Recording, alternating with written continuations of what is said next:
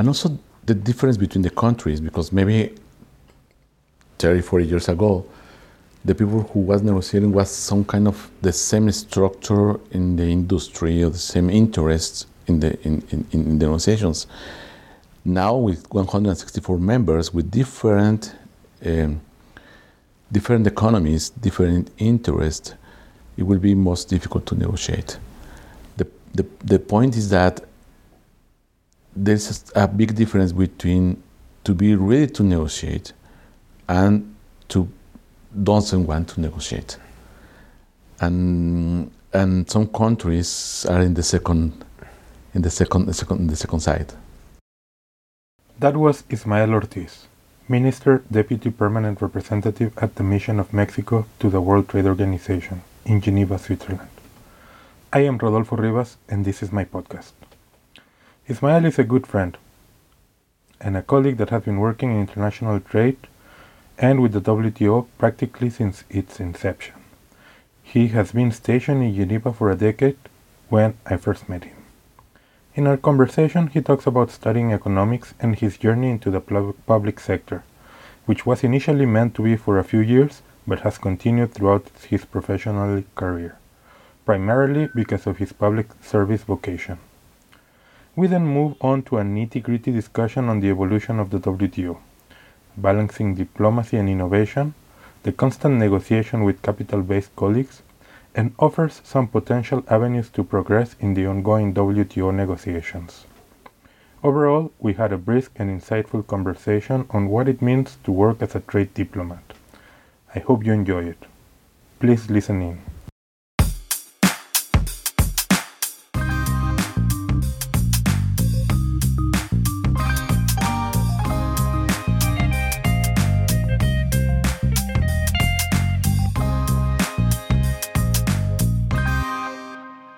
Ismael, how are you? Fine, Rodolfo. Thank you very much for this invitation. No, actually, I've been wanting to have you as a guest for some time, and I'm happy it finally happened. No. It's my pleasure. So I actually started working in trade some time ago, and you were one of the first persons I met, along with Jorge Huerta. That's right. You made your internship here in the mission, right? Yes. As a lawyer. Yes, as a lawyer. I remember you. Over 12 years ago, I think. No, less. Okay, 10 years ago. 10 years ago. 11, no, 11. 11, okay. Yes. Well, And you've been here since then? Since then, I have been here for 11 years. 11 years, yeah. Yeah, I started here 2010, I think. Yeah, that's right. So you're one of the persons that I've known in trade for the longest. And you're still here as well as I am. That's right. We are survivors. Yeah, survivors. So let's go a bit back to the beginning. So where are you from originally? Mexico City. Mexico City. I born in Mexico City, and I am economist.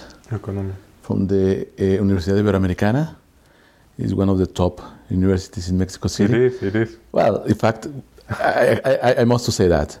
And I am economist from the University, Ibero-American University, and I have a master in economics in the Tec de Monterrey, Campus Ciudad de México, and that's all. And when you were growing up, was that you wanted to be an economist, or how did that happen? Not really, I'm not sure if it was the same case for you, but when in my case. For my mind crossed many professions since biology. Biology? Yeah, that's right. Biology, architecture. What I was sure is not to be a lawyer. Why? I didn't know what to study, what will be my future, but I was very certain that lawyer will not. I don't know. And frankly speaking, I love the law. Well, I think that of all the professions, economist is close to law than many others. It's quite close. It's very pragmatic. It's very straightforward, and I love to consult the rules. I love to argue with with the rules, with the rule book, you know. But when I was younger, I didn't like the law. No. Not at all. Not at all. Well, I'm not sure I like it, and I've been working in the law for over 20 years. Finally, you discover. No, I always knew it. Actually, I was trying to fall in love with the law, and I try every year, but yeah, I'm not exactly there. Yeah, it was more or less my case in economics. I started studied economics like for luck, for the destiny. I write to the Ibero-American University, and I say, well, I want to study architecture, economy, business administration, and I decided economy.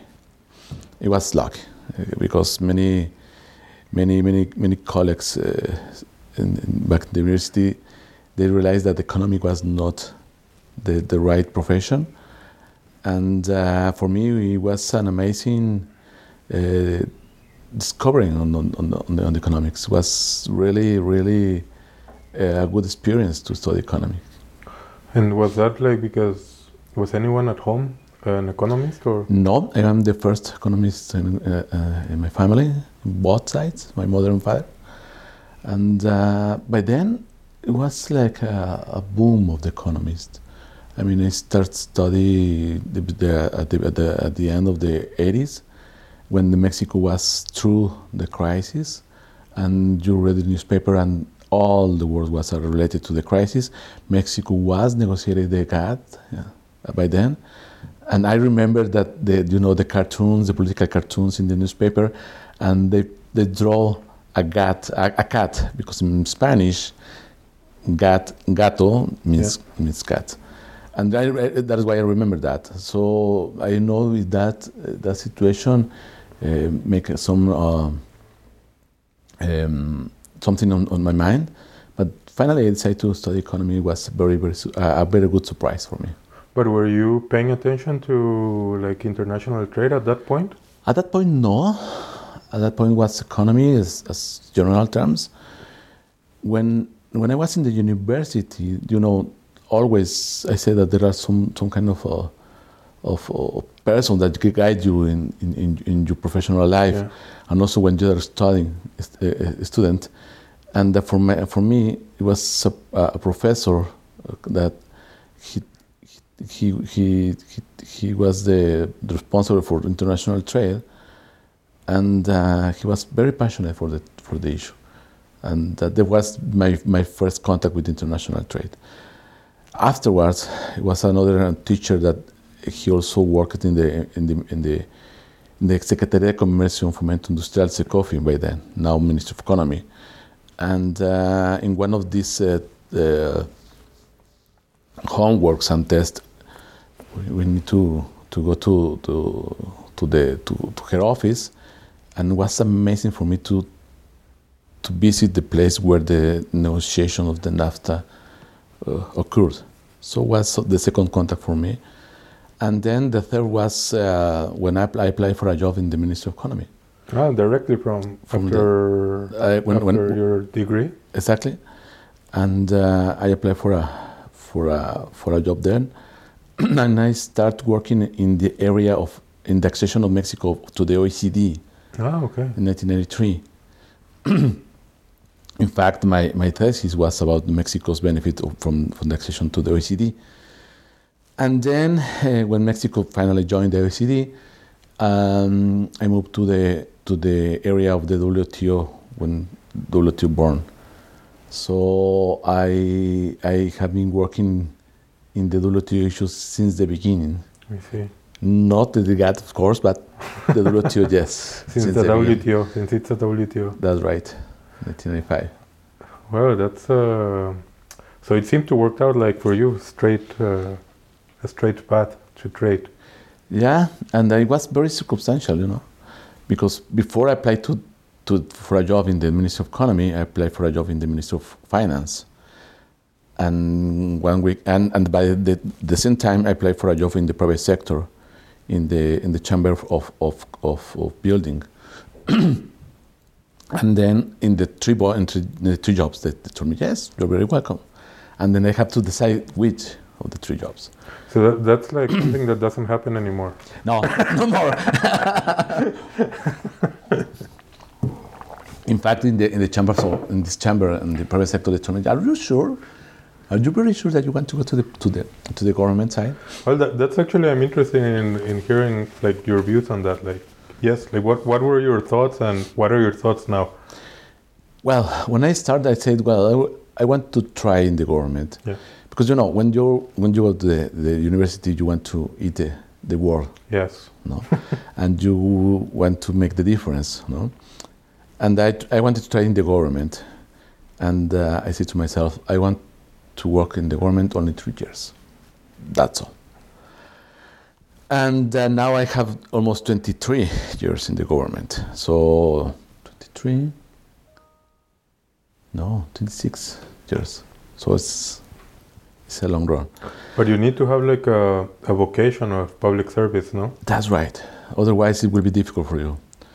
And it's at the beginning, the Mexico's government is quite difficult because the salary by then, now it's more difficult.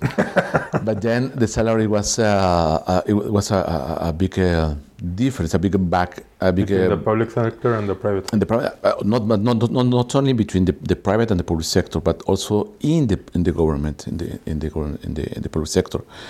When you start, I started as a chief of department, and the salary difference between the chief of department and deputy director, that is the next post, it was like 1/3. Mm. And the difference between the deputy director and director by then was 1/3. And the difference between director and deputy director general, that I crossed all this post, it was significant.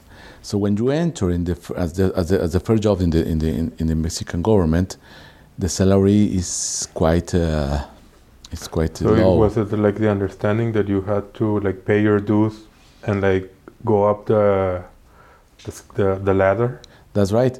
And also, as by then, there was no the civil career established in Mexico.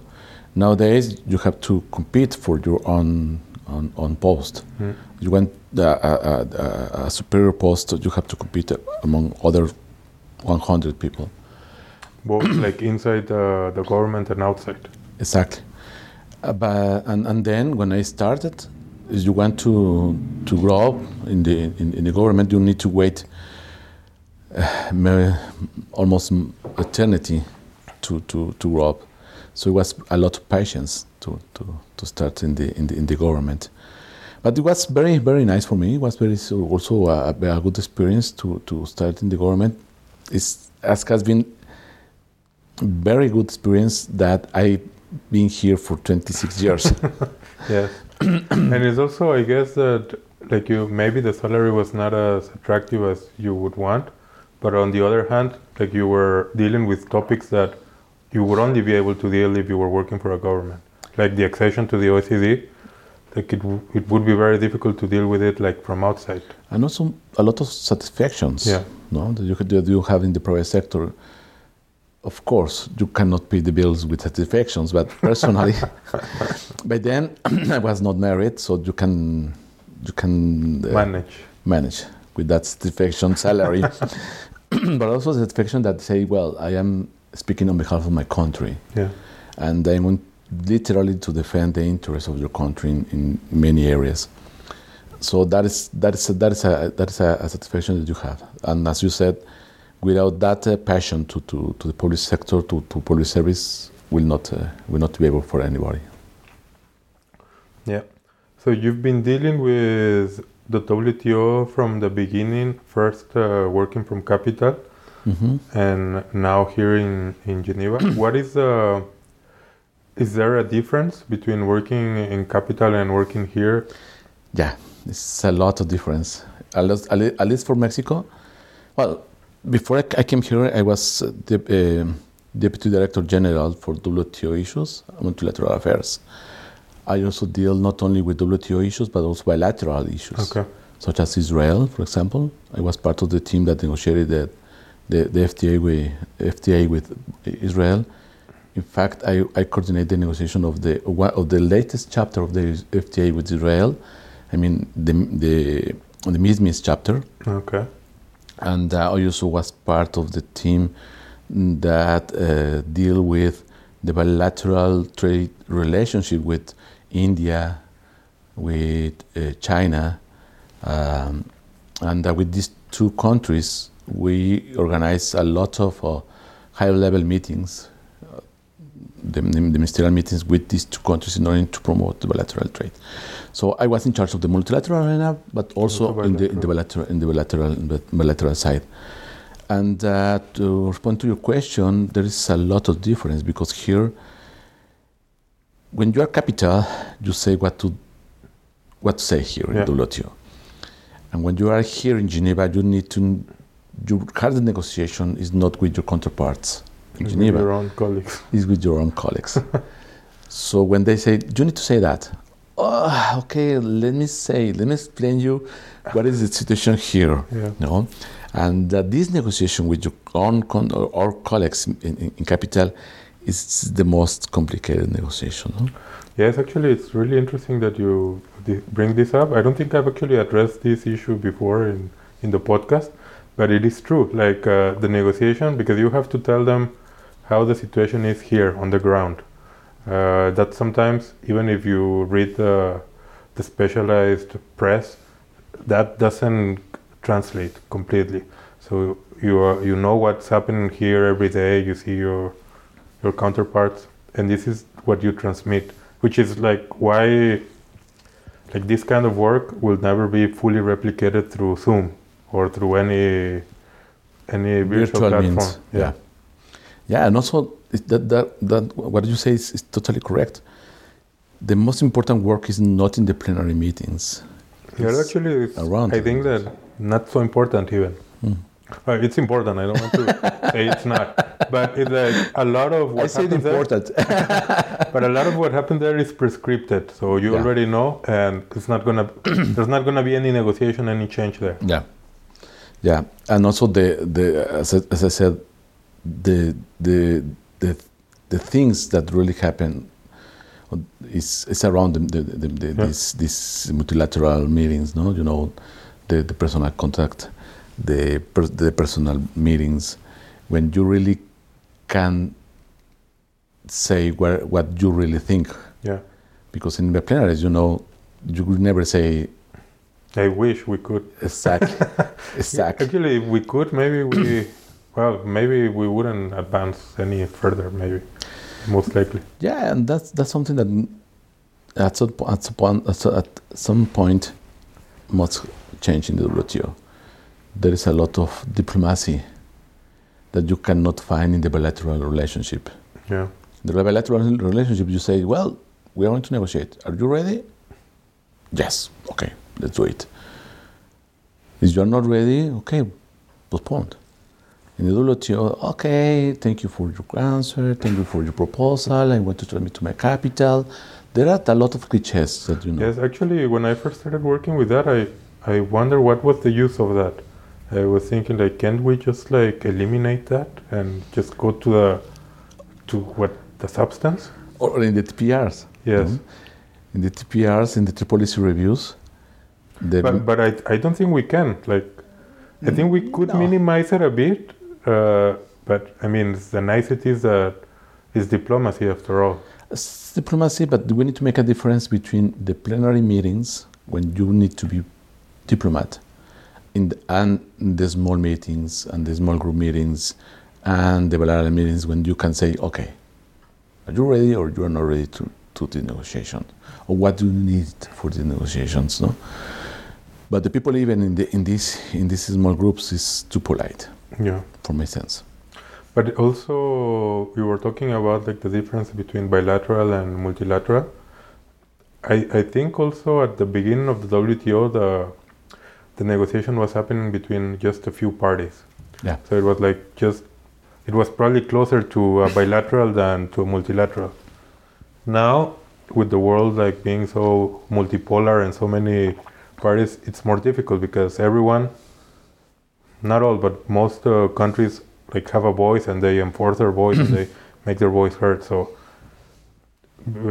it's not, you're not talking about like 3, 5, 6 countries. You're talking about like 50, 20. I don't know, like much more. And that complicates. And also the difference between the countries, because maybe 30, 40 years ago, the people who was negotiating was some kind of the same structure in the industry or the same interests in the negotiations. Now with 164 members with different economies, different interests, it will be most difficult to negotiate. The point is that there's a big difference between to be ready to negotiate and to doesn't want to negotiate, and some countries are in the second side. So how do we solve that? that is the 1 million question, and because I think that, for example, right now we have a date for the ministerial conference. Usually, the date of having a ministerial conference is useful because we have a goal, we have a target date, and we aim to that. But then if we don't have anything to deliver, at the moment we have a couple of things. We have the fisheries negotiation, which is not moving as fast as we would want. But with the target date, like I think that's like a double-edged sword. We have like a deadline, but I don't know if it's injecting the pressure that we need to, or is it? I don't know. Yeah, I guess it's a good thing that we have a date for the next ministerial conference, because as you said, we have a target to that. The problem is that when you link any results for the ministerial conference, we need to stop linking that, because otherwise we are going to have outcomes every 2 years. Yeah. And for example, for the fisheries negotiations, we need to respond. We have to have an agreement since a long time, and link it to the ministerial conference, link it to the political side. For my personal perspective, we need to avoid that, and we need to find a solution on the fisheries early before the next ministerial conference, such as for the appellate body. And for other topics such as e-commerce or investment facilitation or domestic regulations, would be a good opportunity for the ministers to say, look, this is an outcome. But we need to remember that this is a plurilateral outcomes. And coming back to your question, how to solve this difficult equation, is that we need to be aware, or we need to recognize as members that we need to find alternatives for the negotiations. Maybe, as I told you, there are countries that are not ready to negotiate, and truly are not ready to negotiate. For example, any topic that you want, maybe tariffs, no? And because their industry are too infant, because they want to protect to other countries, whatever you want, and they're truly not ready to negotiate. But maybe there are other countries that they want to further negotiations on tariffs, to say something. Why not these other countries can go in that way? And when these other countries, when they are ready, incorporate in these negotiations, we have done in the past and has worked. But at the same time, we need to make a difference between the negotiations on tariffs, plurilateral tariffs negotiations, and plurilateral negotiations on rules. On the plurilateral negotiations on tariffs, we're going to start in an important difference as base. For example, the developing countries' average bound tariff in industrial goods is 35%. Yeah. And for developed countries, it's around 3%. So how can we trade between these two groups in tariffs when the difference is too big? So that makes it a little difficult to start negotiations on tariffs. On the second track on rules, when you start plurilateral negotiations, for example, in e-commerce, almost all of these rules are new. So everybody starts more or less on the multilateral arena on the same base. So everybody can build from this point at the difference of tariffs. So it's a big difference between these two tracks. And the people need to recognize that difference. Otherwise, if we want to deal in the same way the tariffs bilateral negotiations and the rules bilateral negotiations will be very difficult because by nature it's quite different. Yes, actually this approach of like having more like-minded countries, I think it would be like also bring it back to when the WTO started, like just where a few countries were like the ones who were negotiating and were making the decisions. And I myself do think that this is an approach that makes sense. But recently you've seen that there are some issues from some countries regarding this approach. Mm-hmm. Do you see like a legal problem with it? Yeah, that would be a legal problem because currently to the current rule book, you need to the consensus for addition a new agreement to the WTO rule book, even the bilateral arena. And that is why I'm saying that if some countries want to go further in the current rule book, why cannot do that? But at this moment, they need the WTO approval to do that, and that this is something that we need to deal. Otherwise,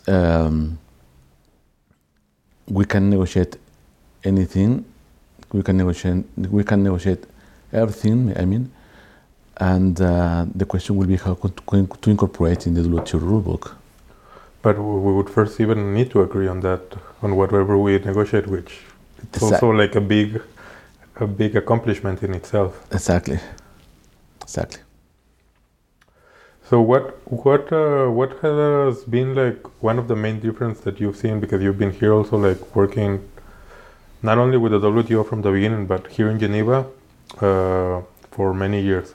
Is there any difference that you've seen like when you started and now? Yes, there are many differences. I mean, I'm not talking only on the key players in the multilateral arena. I mean, there are new key players. And I'm not talking only about China, no? But also India, also other developing countries. But here in Geneva, a big difference between some years and now is how the private sector was in the negotiations. I remember before I came here, I was part of the team that participated in the NAMA negotiations, and I used to be here in Geneva 3 or 4 times per year. By then, many countries, including our Mexico, was accompanied by some colleagues from the private sector, because they were interested in the negotiations. So I remember that people involved in the chemical industry be with us. I remember many the U.S. delegation with many representatives from the private sector, and now without any NAMA negotiations or without any negotiation that affect directly or can include the interest of the industry, is quite difficult. I mean, before the pandemic situation, there was many also industrial sector from the e-commerce area. Now you can see people from Amazon, from Google, from other big companies. But the difference, even with that, is that these guys represent the big industry, and you cannot see the small countries or medium-sized countries industry coming to Geneva to see what happened here. So the interests that they represent are completely different. It's completely different, and nowadays there is no even. I mean, the pandemic is a big problem. But if we have not the pandemic at this moment, I don't see how the private sector will be involved in the current negotiations beyond e-commerce. No? Actually, when I was working in the negotiation of ITA 2 and also EGA, when it was supposed to come to an agreement, I remember we actually met with with the industry. The industry came to Geneva, and we met with them, and of course they were really interested in the negotiation itself, but they were also like promoting their interests. Do you think that the lack of participation also has to do with the lack of results? It's, yes, it has.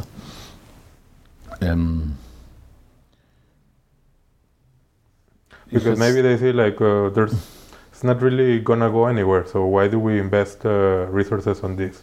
And also the topics that are discussing the topics right now. Itself. No, I mean there is no topic that affected or the industry wants to push more here in WTO at this moment.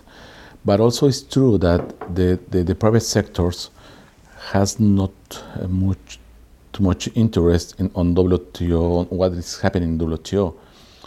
And this is because not only the lack of the results, but it's also other area around the WTO. For example, the crisis on the appellate body, the previous crisis that we had in the selection process of the DG, the lack of the results properly itself, and other issues that the WTO has not been able to attract the private sectors, such as, yes, you have the public forum, yes, you have these dialogues with the private sectors, but the real interest from the respective constituencies to see what happened here at the WTO has been decreased. So. Yeah, so it's also something that I remember when the ministerial in Seattle, there were even like riots. Yeah. And that's, I'm not saying that the riots are good, they're definitely not, but they showed interest. Mm-hmm. Not only of the industry, but even of the regular persons who were thinking, this is not good, or they had an interest. Now that doesn't even happen anymore. That's right. And the WTO needs to do something in order to attract the interest not only from the private sectors, but their own constituencies in each and every country. Yeah, that's also something that I'm curious to hear your thoughts in, because yes, the work here in the WTO, maybe there's no interest, but what happens in each country? Like that would be like a joint effort from the governments of each country and the industry in each country, like a dialogue between them to share their interests, because you cannot come and represent interest from your own country without knowing how it will affect your industry. And they are the only ones who can tell you. Yeah, that's right. And every country is responsible to transmit the benefits of their membership in the WTO. If the government are not able to do that, we are in problems, because we need to be able to say to our private sector, look, these are the rules, and this is the way that I can protect you, or this is the way that your interests can be represented in the WTO. And one way to do it is in the regular work. You have the TBT committees that are working very well. You have the SPS committees, and you have the market access, the Council of Goods. You have a lot. You have many fronts in order to represent their interests here in the WTO. Even without any unfunctional appellate body, you have the dispute settlement body. So in that sense, there is a lot of benefits for the private sector to say, look, there is the WTO, that's right, is not the WTO as we want, but there is the WTO that can help you in order to defend your interest against other countries, no? But the main, because I've talked to friends who work in the industry, and I tell them this, what you're telling me, but sometimes like the response that I get is, yes, that's interesting and that's that, but I'm dealing with so many other issues right now. I cannot think strategically long term because I have so many pressing issues at the moment. Mm-hmm. How do you convince them that this is worthwhile? That is many issues you can say. For example, one industry that is affecting for an standard that this is applied not according to the rules. That standard is not going to affect only to your industry. If you come to the WTO, you can also be supported by other countries against this country in order to force to modify this rule. So there is benefits to say, look, and also you can also hear what is happening around your industry in other countries' compliance, or in other countries'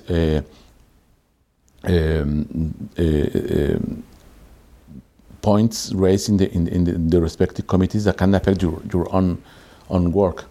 So as much as you can follow the WTO work in these committees, you will be informed on what is happening with your principal market interest. So, but that would require someone in each company, or perhaps like in the chamber where they work together, like to keep informed about all these changes and explain to them like how this affects them. Yeah, and one important topic that has been established in many countries is the national committees on trade facilitation, for example. But not only on the issue of trade facilitation, but let's say in Mexico, you have a commission that deals with this kind of trade barriers around the world. And that is the mechanism that you need to implement in order to see with the private sector what are the barriers that they are facing in the principal markets, and what other countries see these barriers in these markets. And you need to be innovative in order to establish mechanisms, dialogues with the private sector in order to transmit the benefits of the WTO. Otherwise, becomes a dead agreement. Yes, which is an issue that I think we're facing like every day.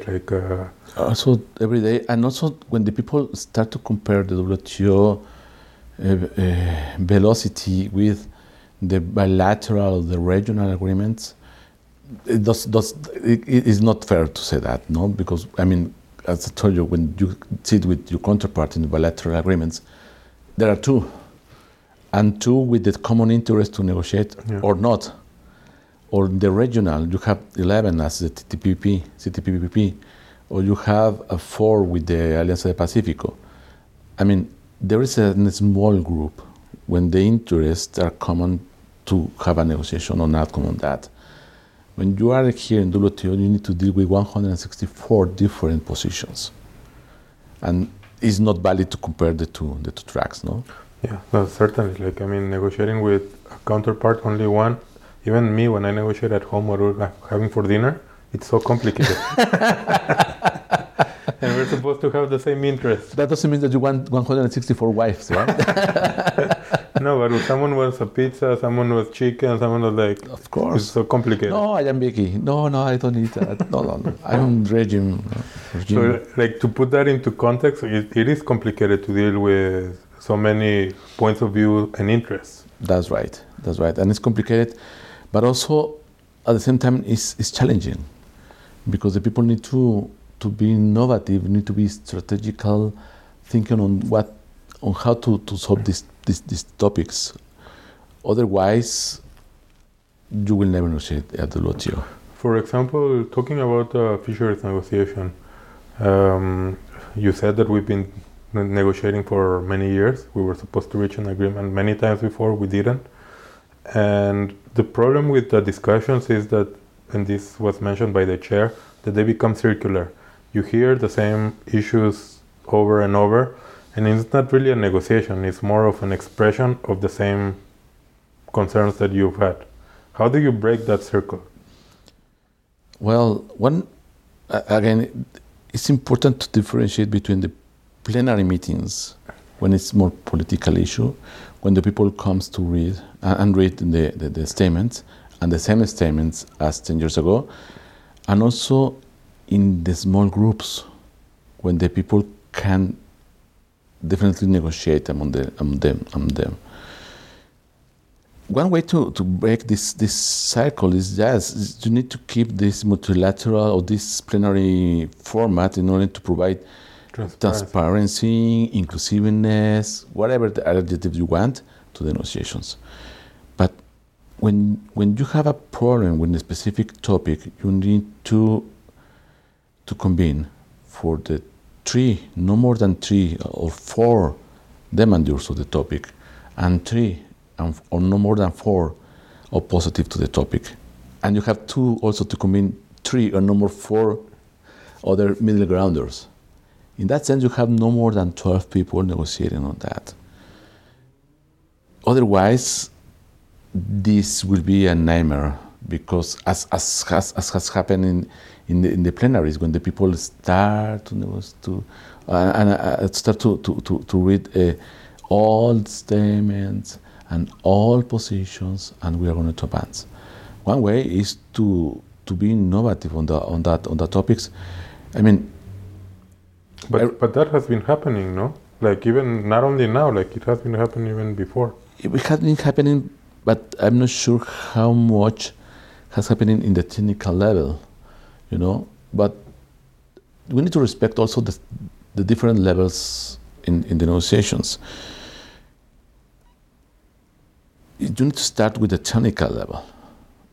Once the technical level in this format has been exhausted, you need to go to the next level. But you cannot convene two ministers to discuss what technical level issues. Even with due respect for my bosses, it's quite difficult to convene to head of delegations to discuss some technical issues.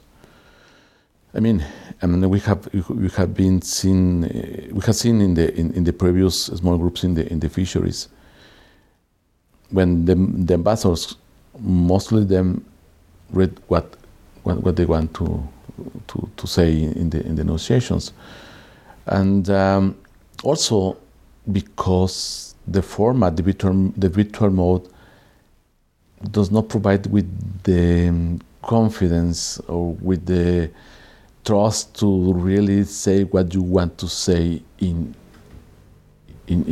short. Face-to-face, yeah. That's right. So there is a lot of difficulties right now because of the pandemic, but also we need to start discussions among the key interest. I mean, from my point of view, if there is no value added that you convene for a meeting, a small group to Switzerland in the fisheries negotiations, with due respect to Switzerland, because they don't have sea. I mean, or any other country that doesn't have sea, if you're talking about fisheries negotiations in high seas or in sea, apply to sea. So that is why you need to convene these two figures of members, the demandeurs, the positives, and the middle grounders, and in very small group, in face-to-face. And nowadays you can convene almost 50 people at your home. Yeah, I mean, it's complicated situation because it doesn't allow for that. But on the other hand, before the pandemic, that was still possible. And it was happening to a certain extent. It was happening to a certain extent, but I'm not sure how much this approach was used in a very frank way, to say, look, we need to negotiate on these topics. And well, this is the it's too easy to say, no? Of course, we are all armchair experts, and we can exactly. No, maybe we need to take into account other topics that we are not taking at this moment. But what I'm trying to say is that we need to be innovative in what we're going to face. But being innovative in general, I think it's good.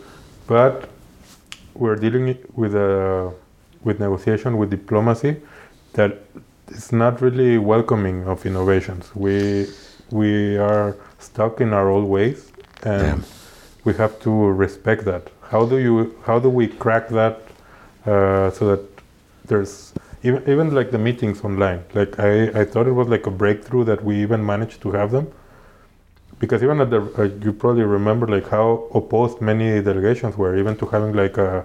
Now it seems like what we do every day, but at the beginning, like many delegations were opposed to it, and there's still some opposition. Sometimes say that technical limitations do not allow them to take part in these meetings like they should, but at least they're happening. No, I mean I agree. What the people need to be aware is that we need to advance together. You want to have an agreement. I mean, the credibility of the WTO is at risk. I mean, it has But we've been saying that for... Exactly, that's what I'm saying. It's a very, very used word, but it's true. And well, we're also talking about like the interest of the industry. They're exactly. not here because they don't see any... And also the industry, and also the academics, and also the NGOs. What is the interest in the WTO as a public good? And I mean, from my personal point of view, the most important result of the MC12 is a clear and strong message to the public that the WTO is alive and is working. And to do that, you need to have outcomes. You need to present outcomes. I mean, it doesn't matter. I mean, it's not valid to say, yes, the WTO is important, the WTO is a public good. If you don't have outcomes to that, to prove that, the people will not interest in WTO. Yes, but we have also to be not too overly ambitious with our outcomes, or we're gonna fail from the beginning. That's right, and also we need to avoid this Christmas tree approach at MC12, and we need to be very, very focused on what we want to obtain in the MC12. And the time is very limited to December. From now, not taking into account the summer break, not taking into account the January another pauses, we have less than 7 months. Yeah, time flies. Time flies. And before the summer break, we have only 4 months. And after the summer break, we have only 3 months. If I mean, that can be translated in less than 2 months and a half. Yeah. So the time is quite limited, and you have to press for outcomes in the joint statement initiatives, in the fishery negotiations. But also, it's quite important to say something on the long-standing issues. I mean, we need to say something on agriculture. We need to say something on property rights. We need to say something on environment, and we need to say something on the future of WTO. What other topics can be included in WTO? That's also something very important, because the WTO, so far we've negotiated with issues that have always been there, but the world is completely different now. Like, there are issues that no one even thought we would be dealing with. And actually the pandemic, I think that even like it kick-started even like faster these issues, and they're part of our daily lives. Yeah. And we haven't tackled them. I'm not saying that we need to have an agenda for each topics. I will be very happy if we have an agreement on saying we need to be open to discuss other topics. This very small sentence can mean a lot. Yeah. But also, without this sentence means a lot for the WTO. That means that the WTO is not ready to discuss other topics. And what happened with other topics that are knocking the door for long time? And we need to have a WTO that respond properly to the current trade flows. We need to provide with the appropriate tools to deal with that. I mean, many people say that the WTO is losing the relevance in the international concert, the national context. That's right. But what the members are doing in order to provide with the proper tools in order to maintain its relevance. As a public good, the WTO is all the membership of the WTO is responsible to maintain the relevance of the WTO. Otherwise, it will be really difficult for the WTO itself. Well, I don't know if you sound like optimistic or pessimistic. But what I want to be realistic on that. Realistic, okay. I want to be realistic on that, and also at the same time, just you said the WTO or the circumstances has changed in the last 25 years. Like even in the last 5 years. even in the last 5 years. But there are some key issues that we need to discuss more deeply according to these changes in the international trade. For example, the special and differential treatment. For many countries, such as Mexico, the way that we see on the special and differential treatment has changed.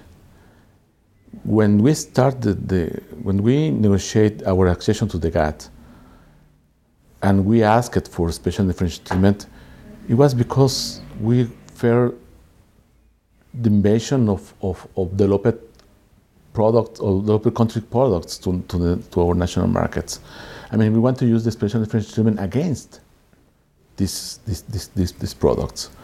Now, with many FTAs and with FTAs with all and every developed country, the way that we see this special and differential treatment is not against the US, is not against Japan, is not against the European Union. It's against, or could be seen against, other developing countries. So the special and differential treatment has also moved, and that we need to deal with that perspective. Of course, there are other countries that they continue seeing this special and differential treatment as we saw 25 years ago. And how can you handle with the same topic with two different views? That is the question. And but the approach to S&D, special and differential treatment, was mainly binary. And like you said, it has many shades of gray. Yeah. And it has like a lot of complications, many different interests. Many different interests, but maybe with this approach, Mexico had not to negotiate the special and differential treatment with the US, because we are not. I mean, how can we negotiate with the US special and differential treatment if we had an FTA and we have in zero tariffs since 10 years ago, 15 years ago? So when you say that win this binary discussion, I could say that this is not binary, it's multipolar negotiation. Yeah. Because it's not the same situation as 25 years ago, as I said, because we need to see the implications if we open our markets to third countries beyond the developed countries, and how these other countries, which we have not an FTA or preferential access to this market, has been incorporated in multilateral negotiations through special and differential treatment. So it's another complicated, another variable to this complicated equation. Actually, that like case study of special and differential treatment, I think it's pretty. It tells us a lot about what's going on, what was going on at the WTO before, and what's going on now, and the complicated process that we would have to go through if we want to reach an agreement. Yeah, and also the special and differential treatment has to be seen as a tool for development, not as a tool for perpetuate your current development. What happened in the past is that you, for example, in tariffs, that this is more clarity to explain. When you negotiate tariffs, when you conclude the Doha round, you said developed countries will reduce in 40% and the developing countries in 35%. There is special and differential treatment, and also there is less than full reciprocity. Yes, but should be for a very short period of time, and after this time, everybody will end in the same point. Otherwise, you have this this situation when you have, on one hand, countries with 35% of tariffs and countries with 3% of tariffs.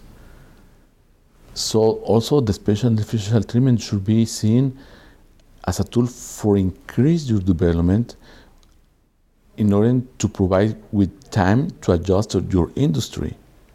And what really happened is that many countries have perpetuate the current status for a long time. Yeah. Because you don't have the incentives to reduce, I mean, you will not have the incentives to reduce your tariffs otherwise, or unless you have an FTA. But the domestic industry will have the incentives to ask for the highest tariff as possible. Well, and this also goes to bilateral negotiations. Like many countries who already have like low tariffs, they cannot provide an incentive for FTAs, like bilateral negotiations, because they already have like low tariffs.